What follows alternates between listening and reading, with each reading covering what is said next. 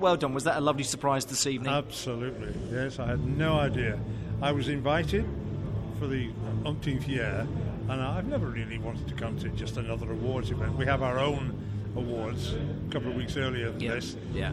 And I thought, well, do I have to? And the guys from Bar, Chris, he just said, you have to come. You do because have to. Miles is going to receive his award, and we're going to put his car in the reception area on show, so you need to be there. And that's as much as he said.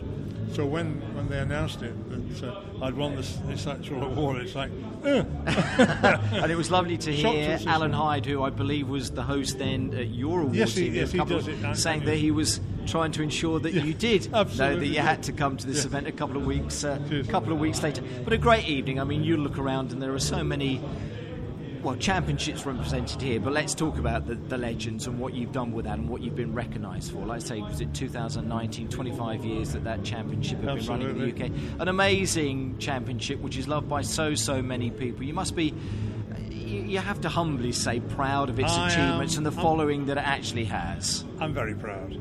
I never expected it to last so long.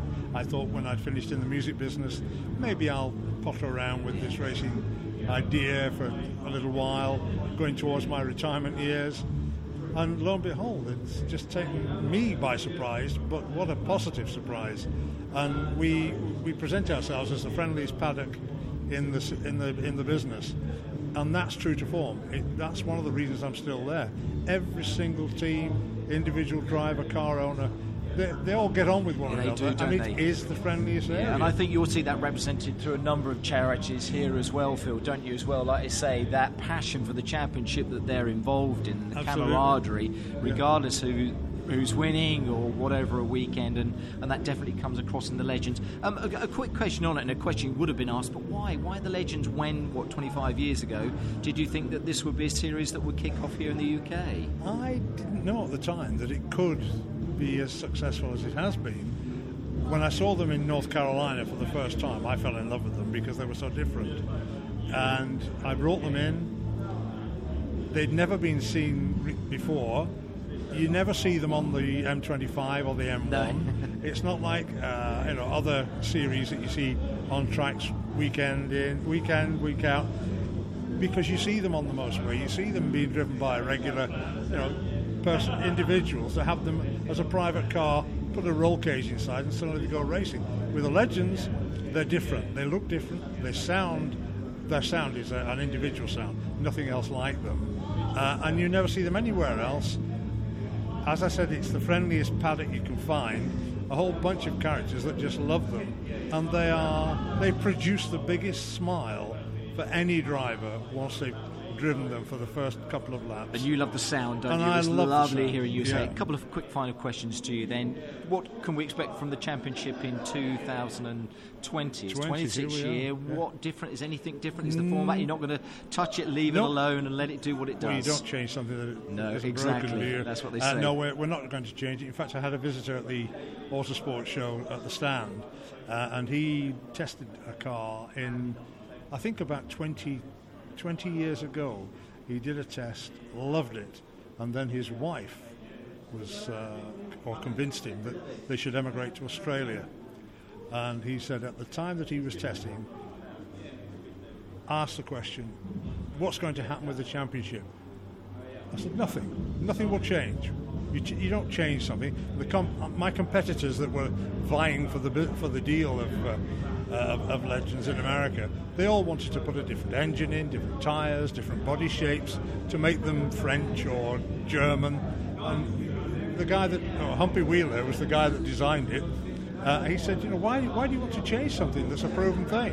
And they'd only been running for a year. I took it on, and I said, let's run it as it is. And the guy from Australia, that's emigrated, he came to the show and he shook my hand. He said, you stuck to your word. You haven't changed anything.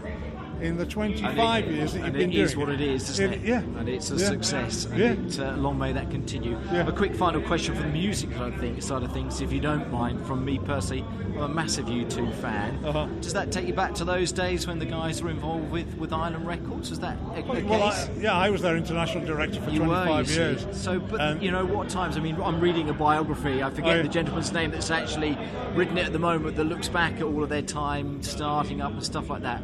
It's an incredible story. And like I say, again, are you proud of your association with that music side of things, Phil? When I started in Island Records, there were 12 personnel. That was it, a staff of 12, and I mean that's in 1969, when the business was suck it and see. Let's try. We've never done it before. And an album would have to be successful to make it continue. And the manager, a guy called Paul McGuinness, who was the manager of U2, he came to me as I was then running the company. He said, I need some money to put my first gig overseas. Can you help me? And I gave him £250 so that they could rent a van to go to Munich to play in a little club. Incredible. Right? And that was a long time ago, and look at them now. Oh, but I travelled all over the world with them for 15 years. Amazing. I've seen the world thanks to them, but thanks to Island Records. As I say, they're very corny to say, but they're my favourites, and they've given me a lot of pleasure. And I suppose you're part of that. Oh yeah, so I've got to thank you very, very much for making sure that the band was the success, obviously, that it is and was, and everything else. So, but anyway, the Jerry Marshall Trophy is the important thing at the Bach Championship Awards this evening. Phil, well done. And it was congratulations. It's a real honour to you. Well done. Thank you very much. Cheers. Thank you. Cheers.